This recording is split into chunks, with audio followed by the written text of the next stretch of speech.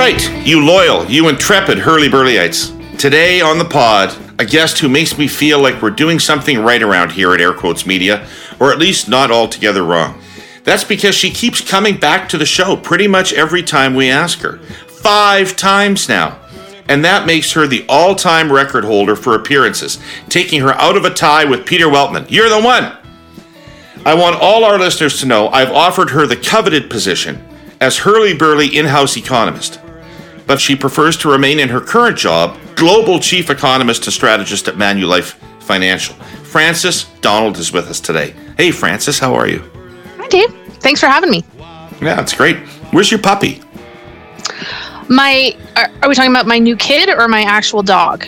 Your actual dog. You had him on the show. My actual dog. You know what? I'm in office today. I don't know if the world is returning after the COVID shock. I am in office. Unfortunately, did not bring my dog, but maybe we could address some of those policies. Absolutely, because it really added to the show last time. We'll try to find something additive for you today. Okay, so today we're going to do a tour of most of the economic hot button issues. What's the outlook for the next 18 months? Canadian fiscal policy and the role of low deficits, immigration in the economy, and why is there a shortage of skilled trades to build the housing we so desperately need? Frances, welcome back to the Hurly Burly, and thanks for dismissing the fact that we're a bunch of rubes 5 times in a row now. Happy to be here, Dave. Hey, listen, just before we get started, look what I found the other day in a convenience store. An air freshener. A Toronto Maple Leafs air freshener. Leafs. Yeah. I actually forgot that this podcast is videoed, so it's very casual Tuesday for me, but yeah. I feel that I know many of your listeners listen on the podcast, so I should do some descriptive text for the really weird object. I feel like I'm on a Jimmy Fallon show where you have to describe the weird thing behind you to a celebrity and hope they guess it. I am not as funny as Jimmy Fallon, but this Toronto Maple Leafs air freshener makes me laugh. So I don't know what odor it is, but I'm certain it works better in the fall than in the spring. It probably smells like the mudroom at my house with my 2 boys and my husband. So if I could package that and make a profit, maybe I could retire from being an economist. Yeah. Do you want to do that? Make air fresheners? No, retire from being an economist. Oh, heck, anything for a profit. Right. I got more to give, Dave. I got more to give. We don't have enough economists in this country, actually. I know we probably hear from them all the time, but it's a pretty small group of people who talk about the economy, and I think we need more. So maybe those who make air fresheners should retire from that and consider a career in economics. Get some different perspectives over here. Or maybe that's what the Temporary Foreign Workers Program is for. I mean, all of views and backgrounds are needed.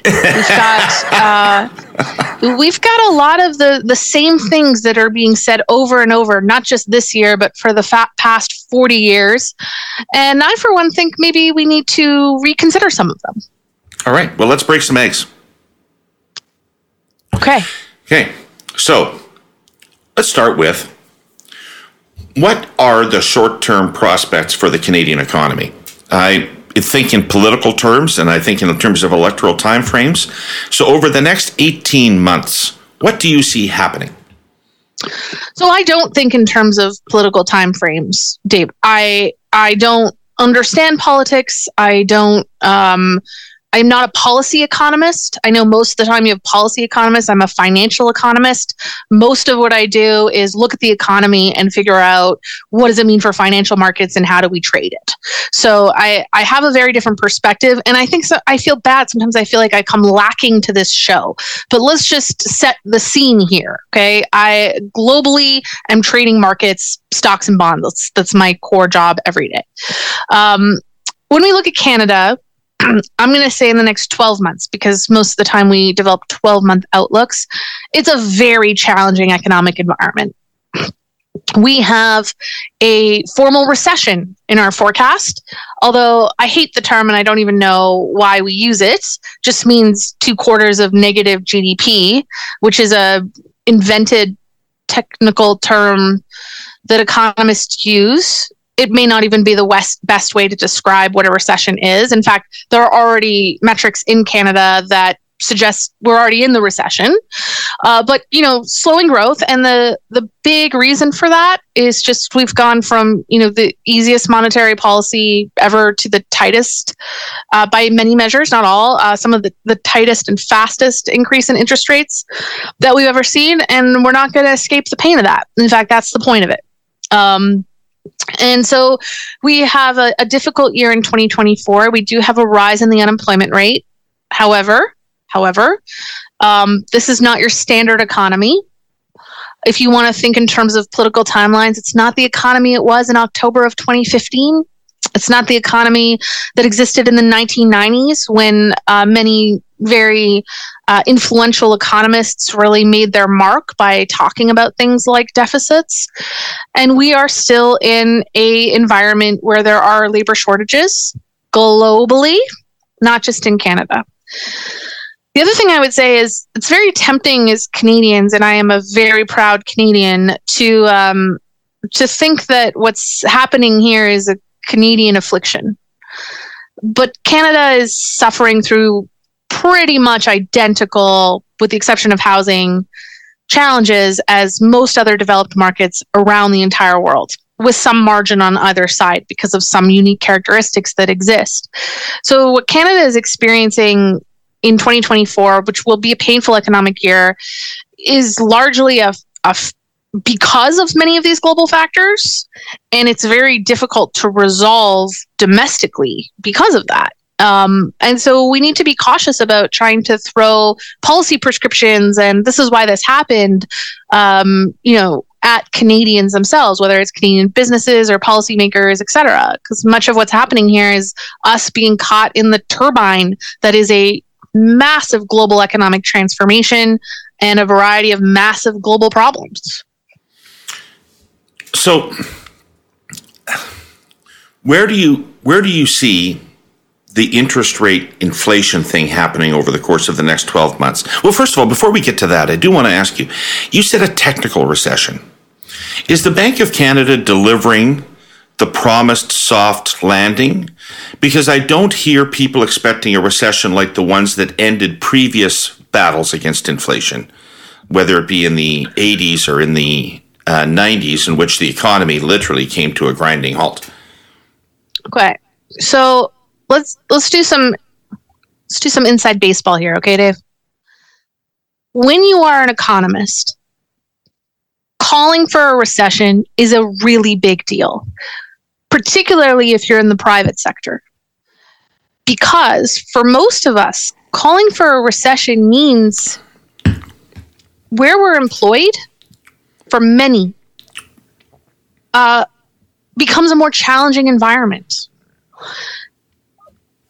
If you work in financial markets, calling for a recession or being bearish is often considered a career-limiting move.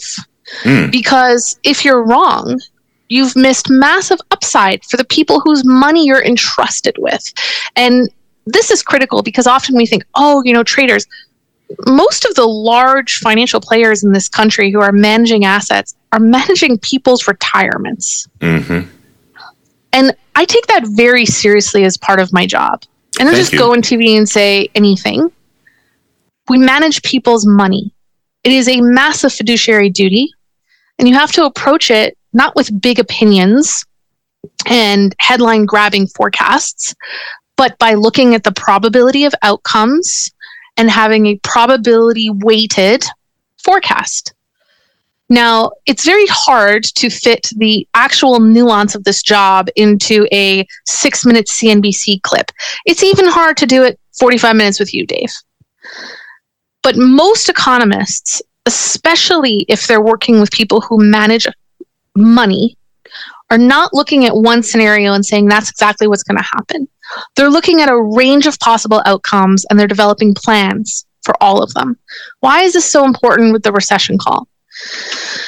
Because we all have to evaluate, whether you're an individual, a business, an economist, you have to evaluate the probability, and it's not zero, that we are in something that's much worse than 2 quarters of negative GDP, which means nothing for most people. Because we are in extraordinary times, And many people just saw the largest increase in interest rates that they've seen in their lifetime. And the largest payment shock that they have or will experience has just occurred.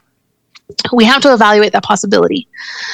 Behind that, there are many global things that are new. For example, you may have heard about, the major increase in private credit and private equity. These are new asset classes that we haven't seen before. We have geopolitical risk I've not seen in my, short and youthful lifetime. And we are witnessing supply chain realignments that we've never seen before. So the probability on what economists would call tail risks, so those things that are not your central scenario but could happen, those are higher. We call that fat tails. It's not a personal commentary on anybody. It's a fat tail. It means that these things that should be really low probability but high impact events, they become something we have to evaluate more clearly. On the flip side, there are other things that are happening that we've never seen before. The amount of government spending that we have seen globally, and I really mean this globally, has limited the impact so far of those higher interest rates. So I have to equally assess that the traditional things that would drive a recession may be mitigated by some of these other non-traditional things. And where that nets out on average, where all of these scenarios that are reasonable scenarios net out to on average is 2 or 3/4 of negative GDP. I would be shocked if that's exactly what happens. Right. It's probably none or much worse. But that's typically how economists work when they are forecasting things. The Bank of Canada and all central banks are in a serious bind. And that is, we have been told for decades that the reason we have stable inflation of 2% is because of central bank credibility. It's possible that the reason that we've had low and stable inflation for so long is because of things that have very little to do with central banks, like demographics, massive digitalization, higher levels of debt, globalization. These have all been powerful forces. And I think central banks, of course, have managed some of the decimal places around 2% inflation. But now, what we are seeing is an inflation that is changing. It is becoming much more susceptible and driven to factors that economists call supply side. When I was growing up, the reason that inflation typically permeated the system is because you and I spent too much money. We went out, we were buying too much, we were too rich, and therefore, if you wanted to slow inflation, you just make us all poor. You increase interest rates, you take money away from us, we spend less, inflation declines. It's very effective.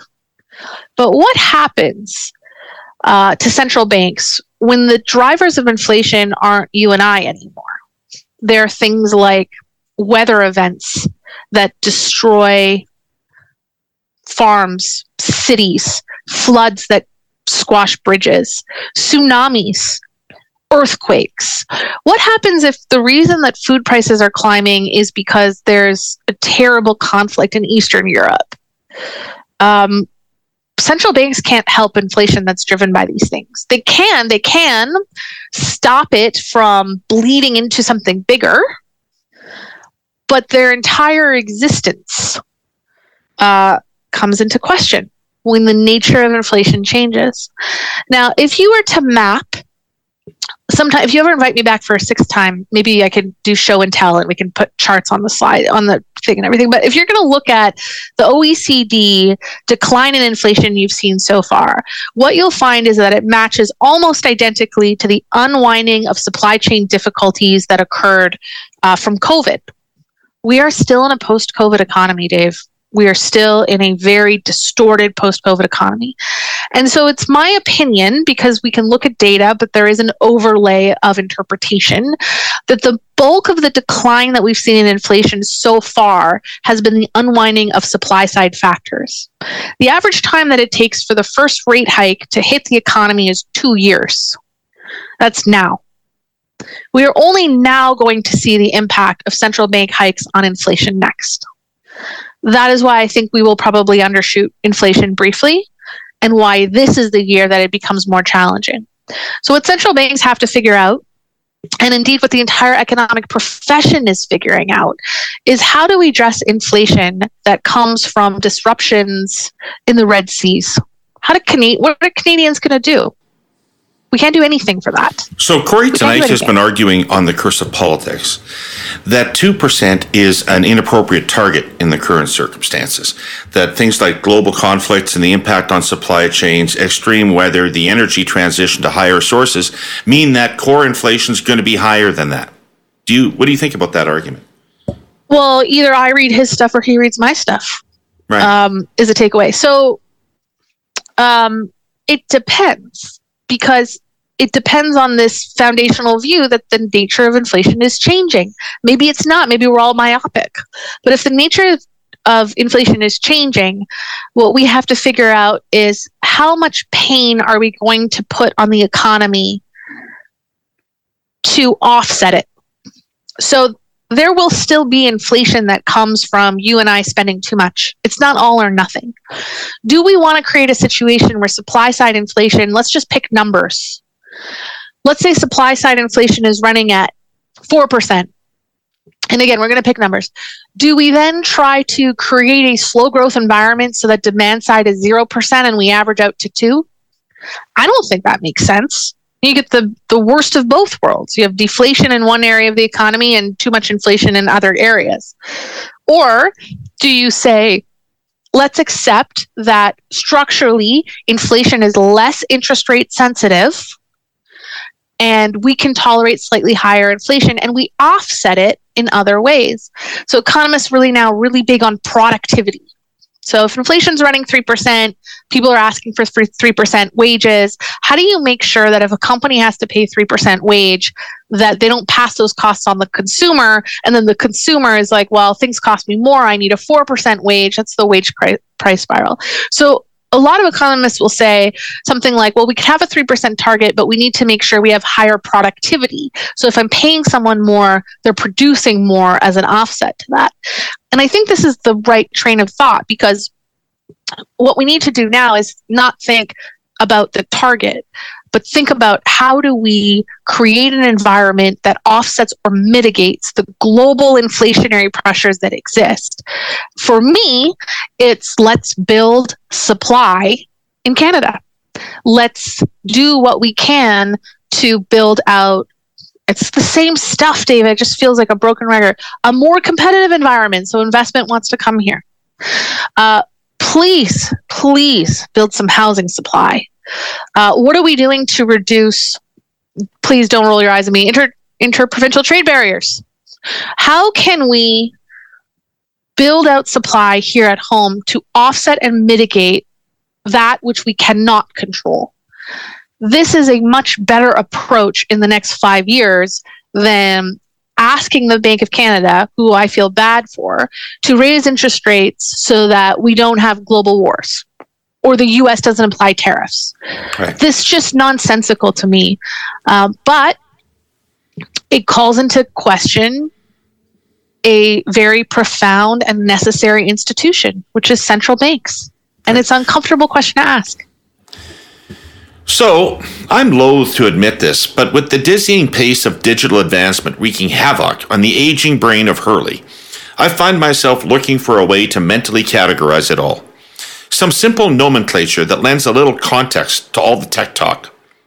So I'm dubbing these next few weeks of messaging from our presenting sponsor TELUS, Now, Nearly Now, and Next.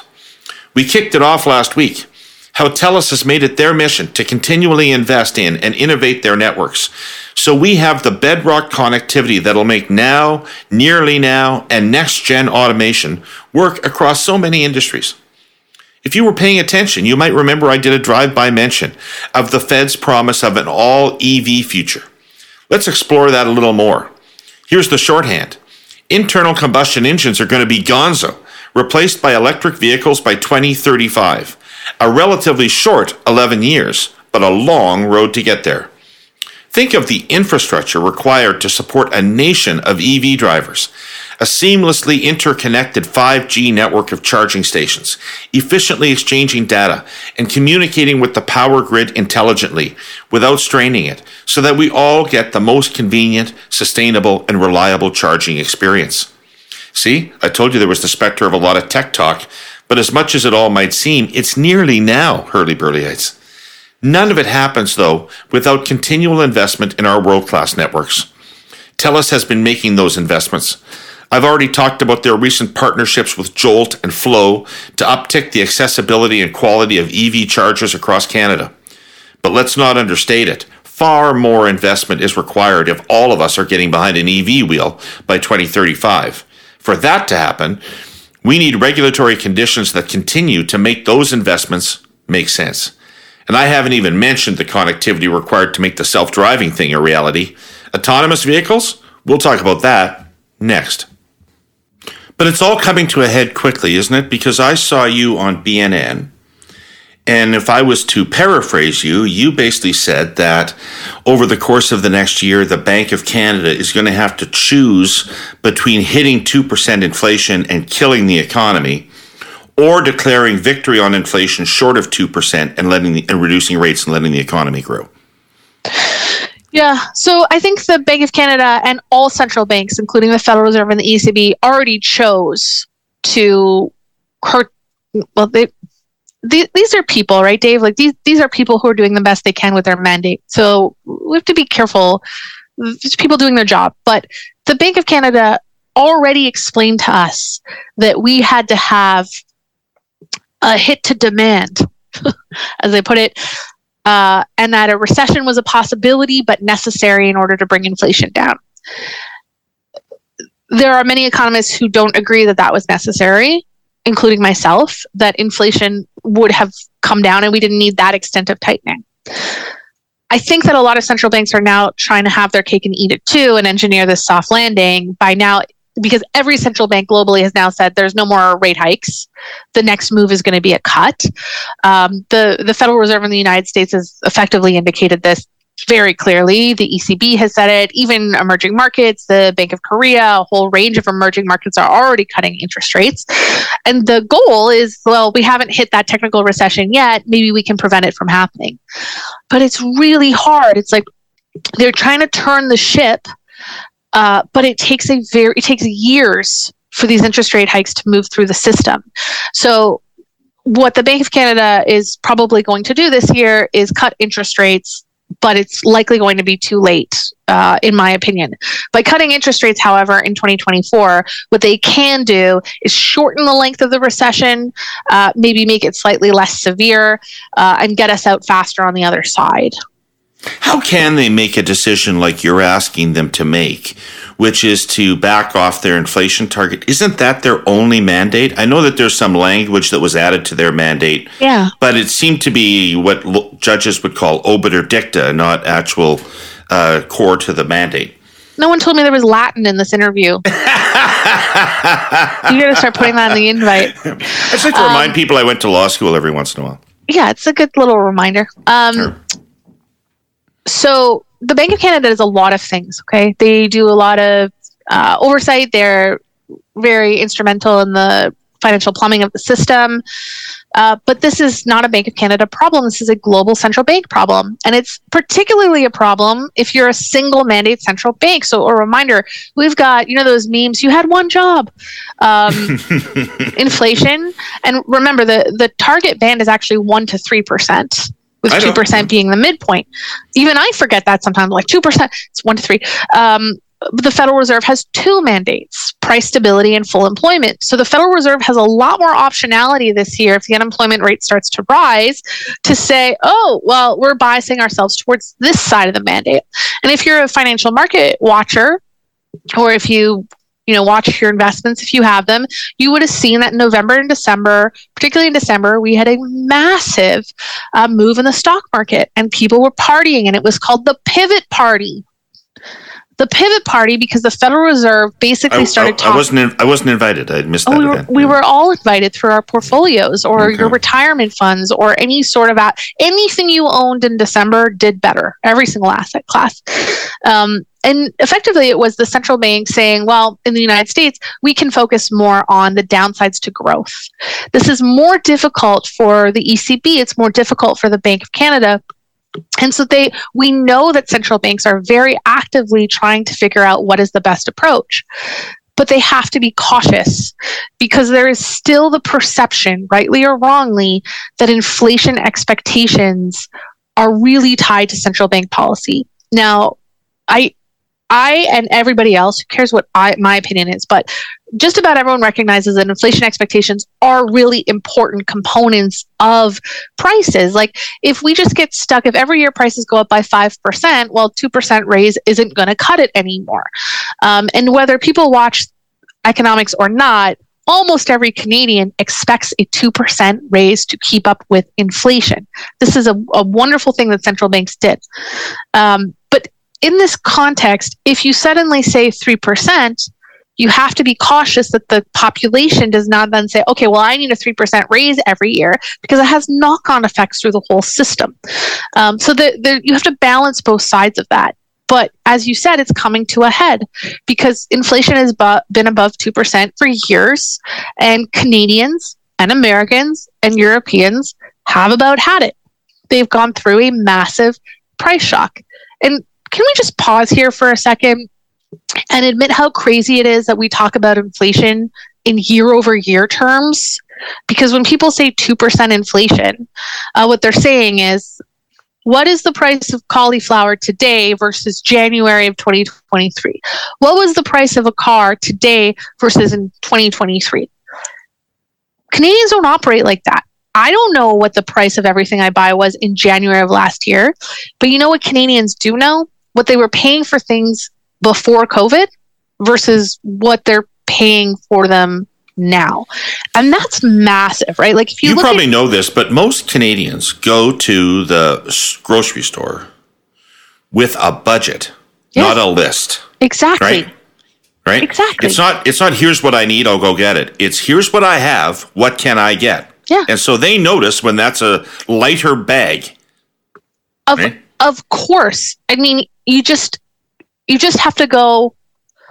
We don't run policy like this, but sometimes I wish other economists spent more time on like Facebook mom groups or on the TikTok algos to see how much food insecurity has become problematic. And of course it has, because if you look at headline consumer price index basket, which doesn't even represent individual Canadians, it'll tell you that relative to the month before COVID hit, total prices in the country are up 16%, but food is up 23%. And a lot of items like eggs are up more than that. Eggs are up 30% in 4 years. Who's not noticing that? What about energy costs? Energy costs are up 24% since right before COVID. Housing, we all talk about the housing market. The housing market, price of a home is up 30% since January of 2020. It's up 77% in the last 10 years. So if you take a step back and we're thinking about, we got 2% inflation, we've solved it. We're not going back to pre-COVID prices. We're going to see prices continue to rise just by less.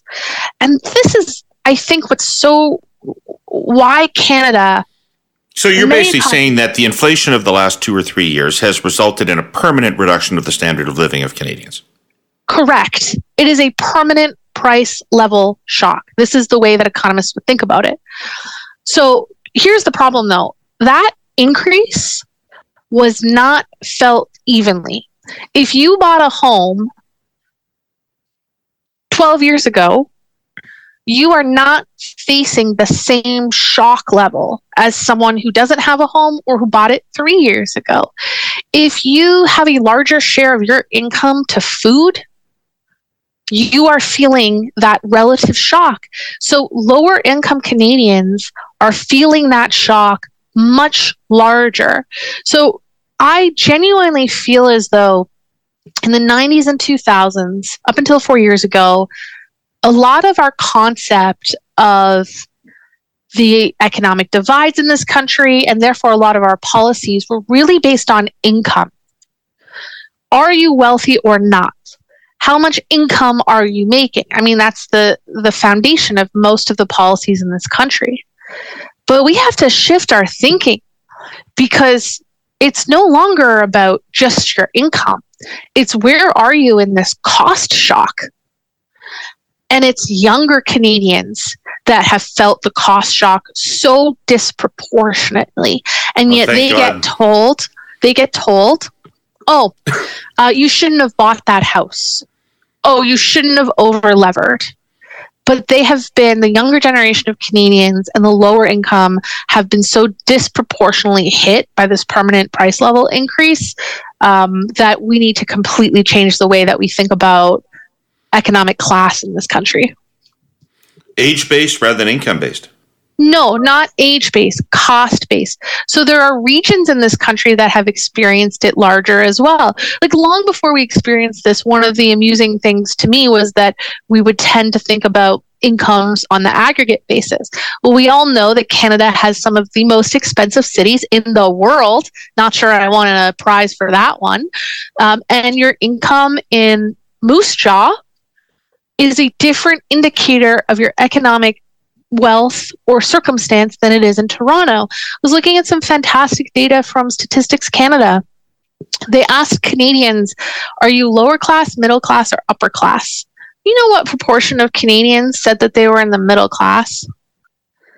96% felt they were in the middle class. If you asked those with over $200,000 in income, 46% said they were in the middle class. And you know what? If they live in Toronto in the past 3 years, one might understand where they're coming to that conclusion. If the polling company gave people an option below middle class that wasn't as loaded as lower class, like say working class, you would have found a lot of people opt for that. Very fair. But what are the ways that we describe Canadian economic circumstances? They have to really evolve. Where are you in the country?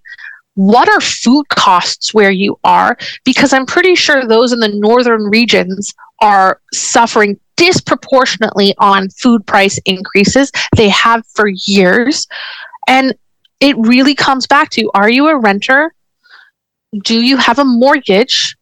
Or do you own your home outright? This will be a generational divide that changes everybody's economic circumstance.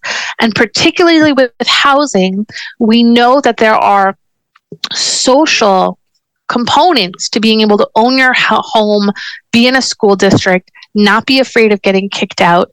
And we have so fundamentally damaged that in this country.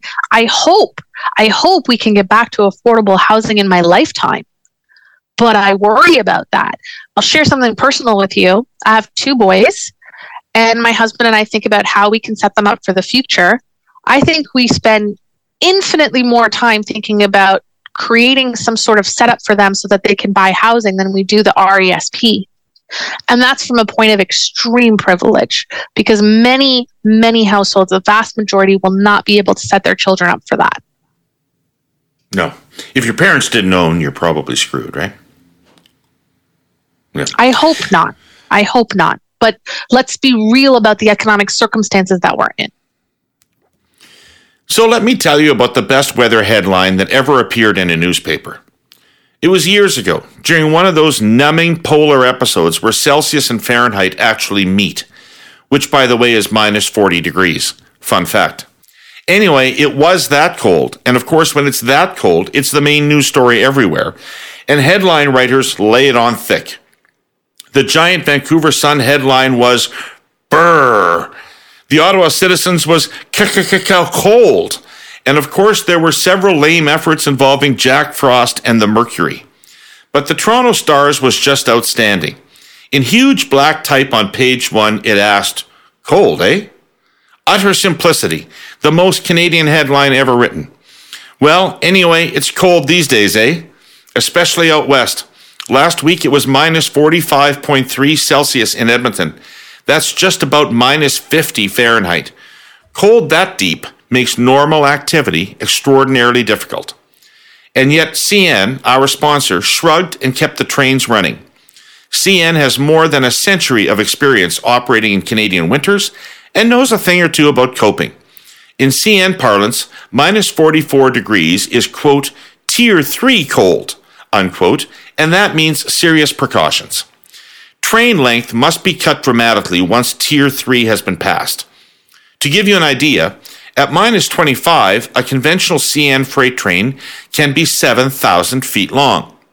At minus 44, maximum length is much shorter, 4,500 feet. That's because the most serious assault by cold is on a train's air brakes. Longer trains are harder to stop. Air hoses become brittle.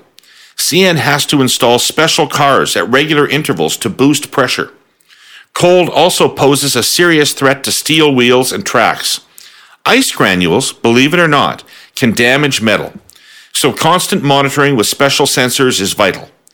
And then there's the low-tech job of keeping tracks clear of ice and snow, which CN does every winter, no matter how severe, because cargo has to move, and it has to move on time. This is Canada. Winter is life, eh?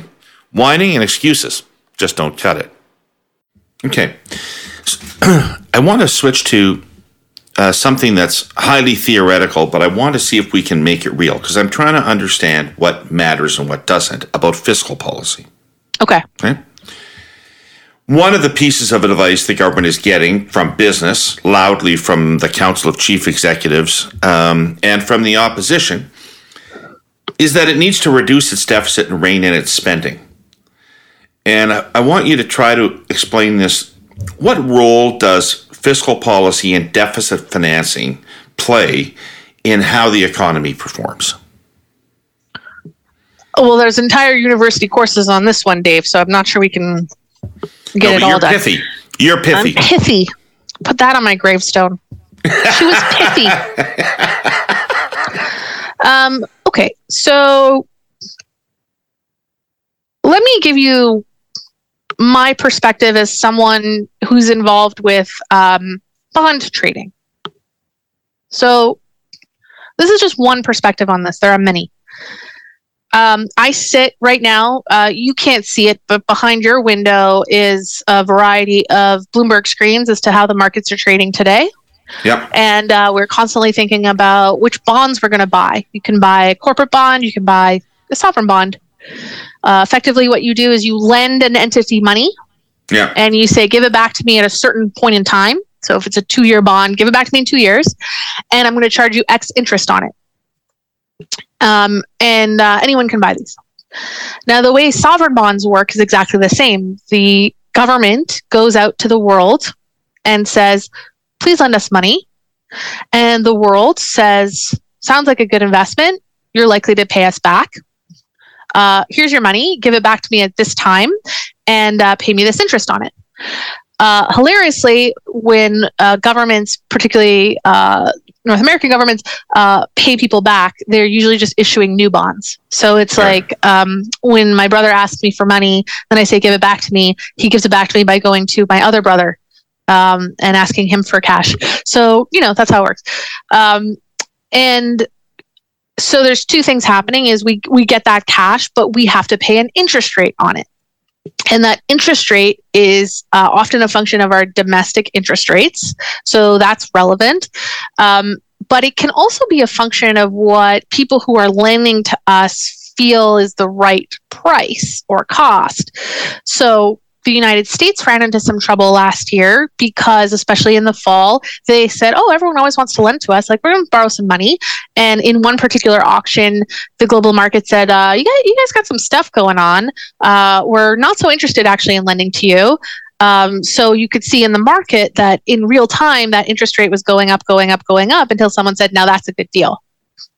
Just like you, Dave, I'm not sure I would lend you money at 2%, but if you said I'll give you 10%, I'd say that's worth the risk. That's how I would do I'm a bad risk at any rate. I don't know. There's a rate for everybody. As I say to my husband, there's a price for everything in the world. So is the current deficit a drag on our economy? So here's why it works. Now, you told me to go theoretical, and I told you it was a university class. So now you got to sit through it, Dave. Okay. All right. So here's what happens. You have to have access to these funds from the global market, but second, you have to pay the interest on it. Yep. Now, the interest rate is rising, and therefore, when we take in money, we have to apportion a certain amount out to pay for that instead of going to other programs. Now, in the 1990s, we ran into a problem because that number was up near 30%. So if we took in $100, we were paying 30% on interest. It just dwarfed our ability to actually invest. I need to check the number, but we're still in the low teens right now. So I need to check the number. I don't have it off the top of my head. So we are not nearly in that situation. The second issue is, do you reach a point where you're no longer credit worthy and you can't borrow money? And if you can't borrow money, that means you have to generate it internally, and that's through tax revenue, effectively. Now, this is where I think that we should be more cautious about saying the government can't borrow money, because Canada, who people lend money to is always a relative decision. Okay, I'm talking about being a bond trader. If we have a bond trader who's sitting in London, he's looking at Canada relative to other countries in the world. So there's a lot of focus on Canada being a AAA.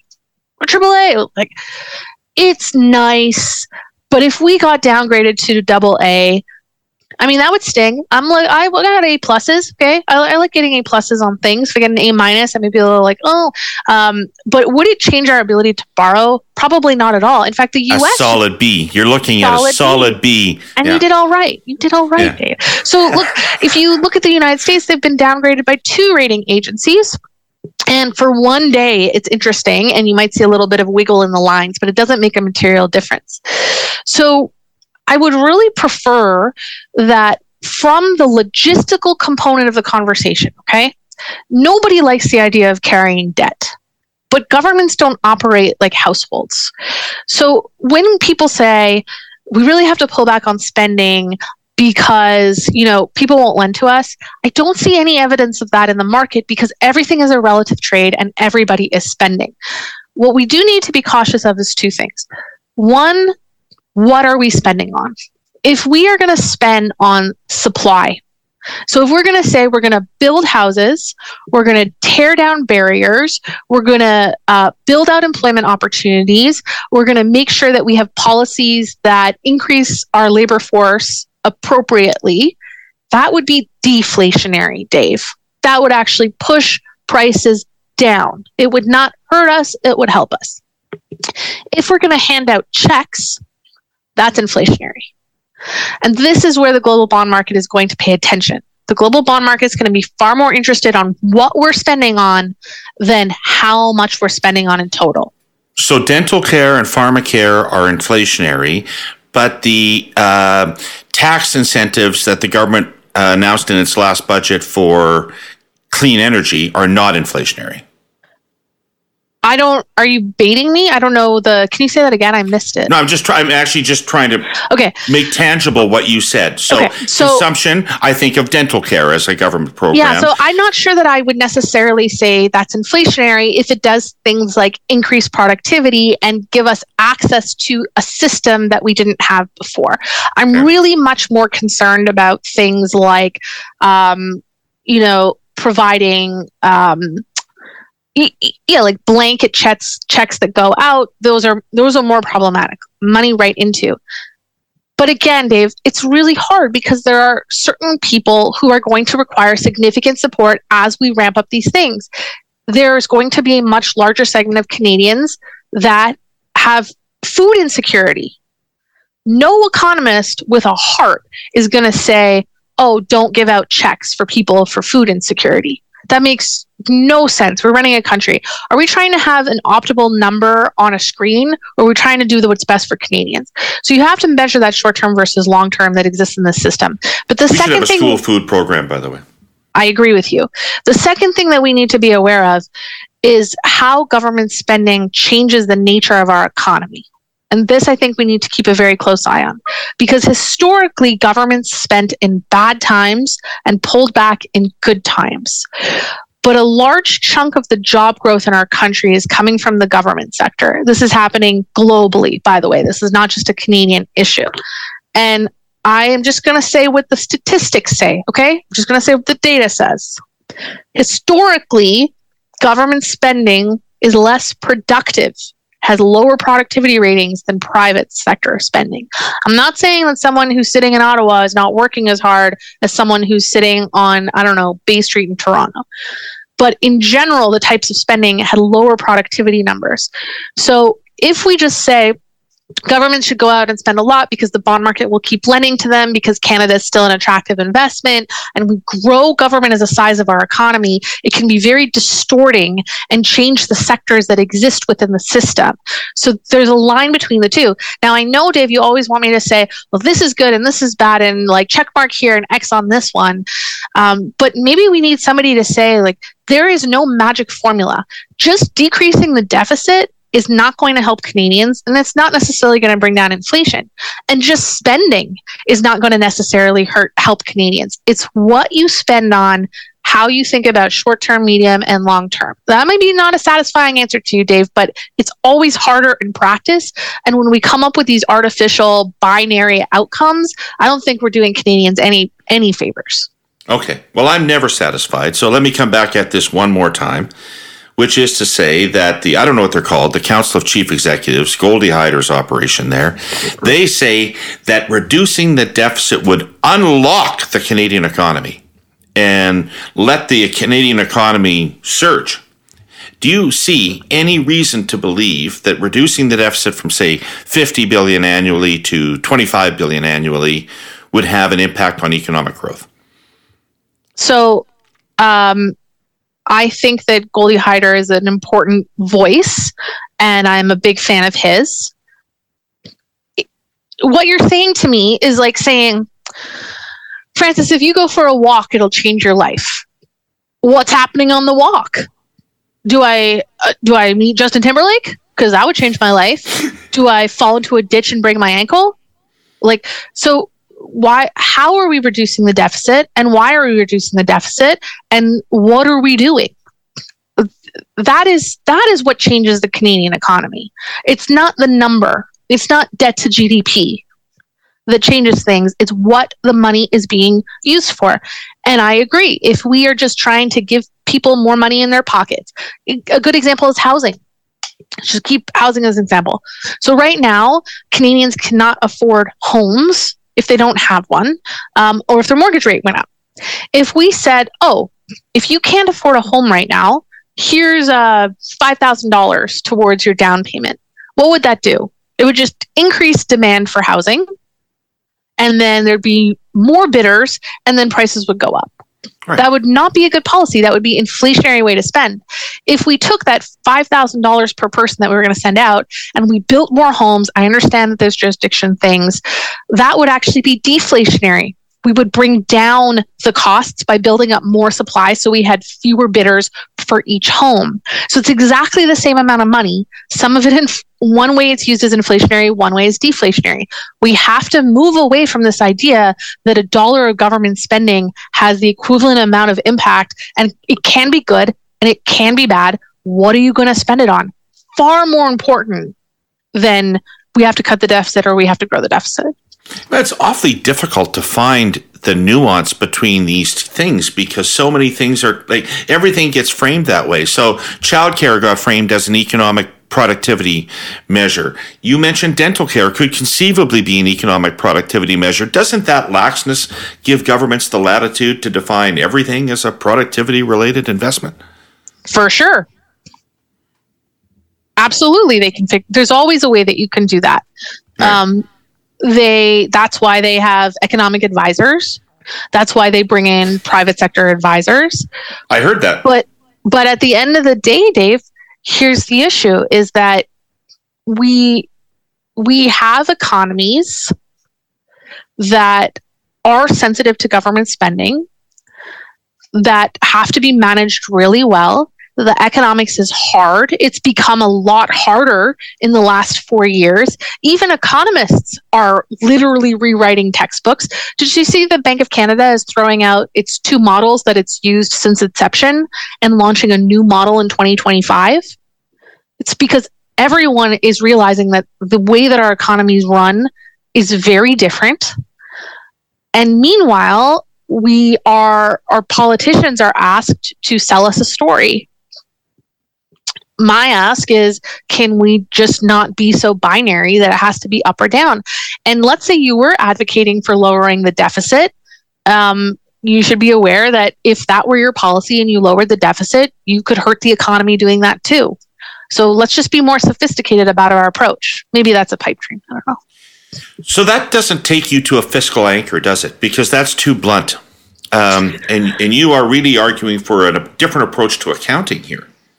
Fiscal anchors are a good way to kind of come at it. I don't think debt to GDP is wrong. The way that I would do it is if I wanted to do what's best for Canadians, which I'm not sure is always what is easy to sell, okay? I would maintain that, or I would look at the fiscal anchor as, does Canada remain one of the most attractive markets for global investors in the world? Debt to GDP is one way to look at that. So I would be monitoring. Sorry, can I interrupt you, Frances, and just ask you, because you understand the psychology of investors. Do they look at that metric? Yes, but in combination with others. So why did the U.S. get downgraded last year from AAA? Because they kept going into debt ceiling debates and risks of shutdowns. When global bond investors are looking at where they should invest, it is an entire dashboard. It is, what interest rate are they getting? What is the geopolitical environment? As much as you've got a very successful podcast off of the interesting dynamics that happen in Canadian politics, they're gosh darn boring for the rest of the world, okay? Like, the rest of the world's like, Canada, boring, good investment. Our international audience is small, but we're working in it. Yeah, well, I'm excited for you on that one. And their politics are likely more dramatic than yours. I wasn't thinking about bond investors, Frances. I was thinking about capital investors. I was thinking about people that might want to build a plant or expand their operations. Or are they looking at the government's fiscal situation? Probably much less than one would think. What are they looking at? Costs. Cost of labor, cost of capital. Are they getting any support from the governments that come through? And I've said this for years to our governments and to you. If our housing crisis is not solved, it's going to be very hard to get people to come build companies here, because people want wages so that they can live. They just want to basically live, just want a house and some food. And they're going to ask for wages that are too expensive relative to where they could get labor around the rest of the world, especially in this more remote environment. So, we do need to attract investment. My sense is, if we grew the deficit by having very business-friendly programs that brought in new big corporations to Canada and gave jobs, that very few people would be looking at that and say, we should be cutting the deficit to help unlock Canada. Cool. Okay. We're running out of time, and I really want to touch on something I don't understand at all, and it requires some understanding of what's happening in supply and demand. It has to do with the housing issue, which you've been talking about, and immigration. Why doesn't Canada have enough skilled tradespeople to build houses in Canada? Why is this something that needs to be solved through immigration or temporary foreign workers? In my neighborhood, I see so many able-bodied young men driving Ubers or delivering food. Surely that doesn't pay as well as construction work does. Why are we having trouble getting people to do construction? I don't know the answer to that. And I think there are some really strong housing economists like Mike Moffat who have good sense of what's happening there. But in my conversations, it usually comes back to, whose jurisdiction is this? Economists have been pleading for years for more supply.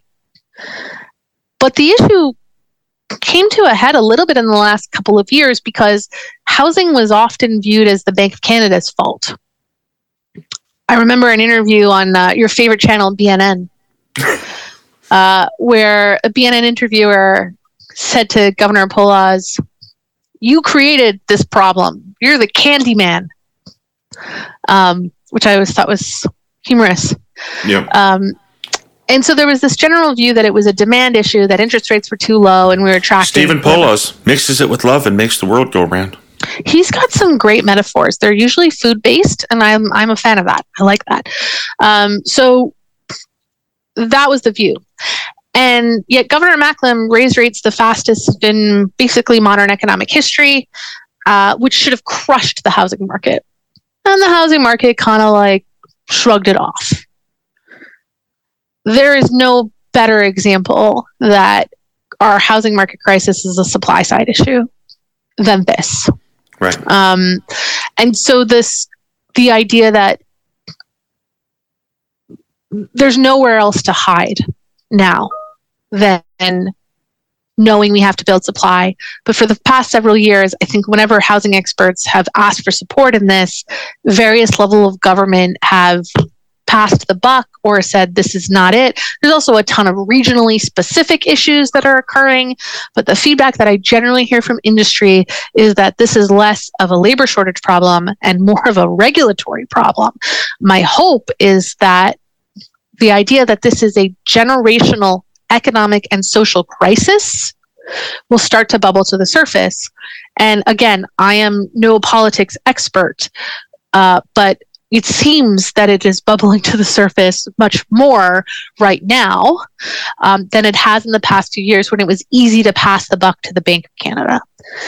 The immigration issue is very challenging, Dave, from an economist point of view, because I remember in 2018, 2019, I had a chart in my chart pack, and it proudly, I would go all over the world. I'd go to Asia, I would go to the US, I'd go to Europe, and I would say, the solution to much of what ails us is population growth, and immigration is one way to get there. And I'm a proud Canadian, and we have the fastest population growth in the OECD. And then we took a good thing and we increased it so much that it became an economic challenge. So when you're an economist and you're talking about this, you get stuck in this position where you say, yes, we need that, but we have to sort of be careful about the extent to which we do it. And this is so basic, right? Like if I invite a bunch of people over to my house for a dinner party, I make sure that I have enough chairs. I make sure that I have enough appetizers. I mean, if you're coming, I make sure I got enough beers for you, Dave. Like, you know.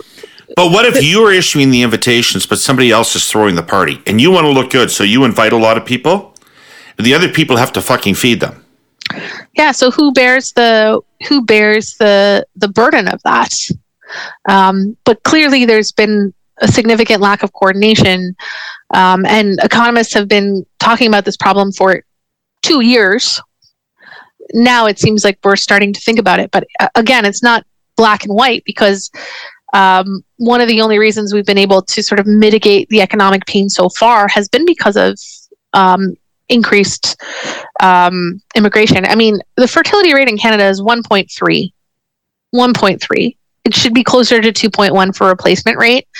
And it's really hard to get people to have more babies. I get it. It's freaking exhausting.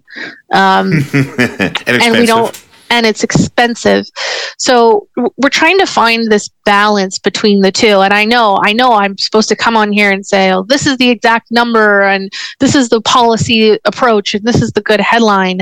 It's somewhere between where we are and where we were in terms of where we need to be next.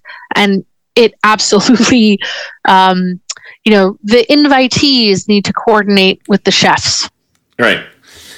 Okay, I have one last question for you, and it's outside of your sweet spot, because you've told me you're not a policy economist and you're not very political.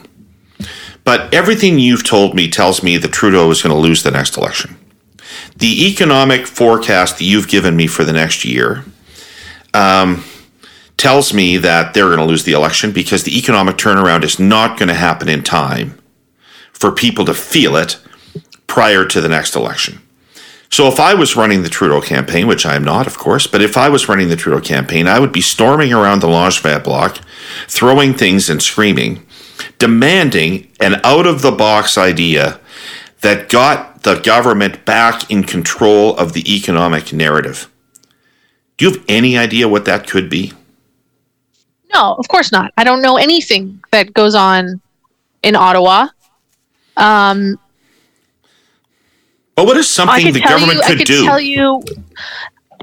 I could tell you what I, as an individual citizen and economist, would like. Sure, do it. I would like somebody somewhere to say, we've just experienced the biggest cost shock of a generation. And it's not fair, and it hurt these groups in particular. We can't undo it, and costs are not going back to 2019, but we can help. And here are the ideas to help. And some of them are going to be, if you're in this group, you get a check for this. And some of them are going to be, we're going to build all of this stuff. And guess what? That building is going to bring costs down. I don't know that we have been sufficiently honest. And I think the economists also have a part in this too, because they go on TV, we go on TV, I go on TV, and inflation's come down from 8.1 to 3.4%. Like, haha. But can we just acknowledge that we're going through a major economic transformation? And we talk a lot about how scarring COVID was for children, for the elderly, for all of us. Let's talk about how economically scarring it was, recognize it, and build a plan to, make it better. And it starts with just being honest about sort of the mess that we're in. That's what I'd like. That sounds great. That sounds, by the way, like really good political advice. I know nothing. I've got laundry and charts to make.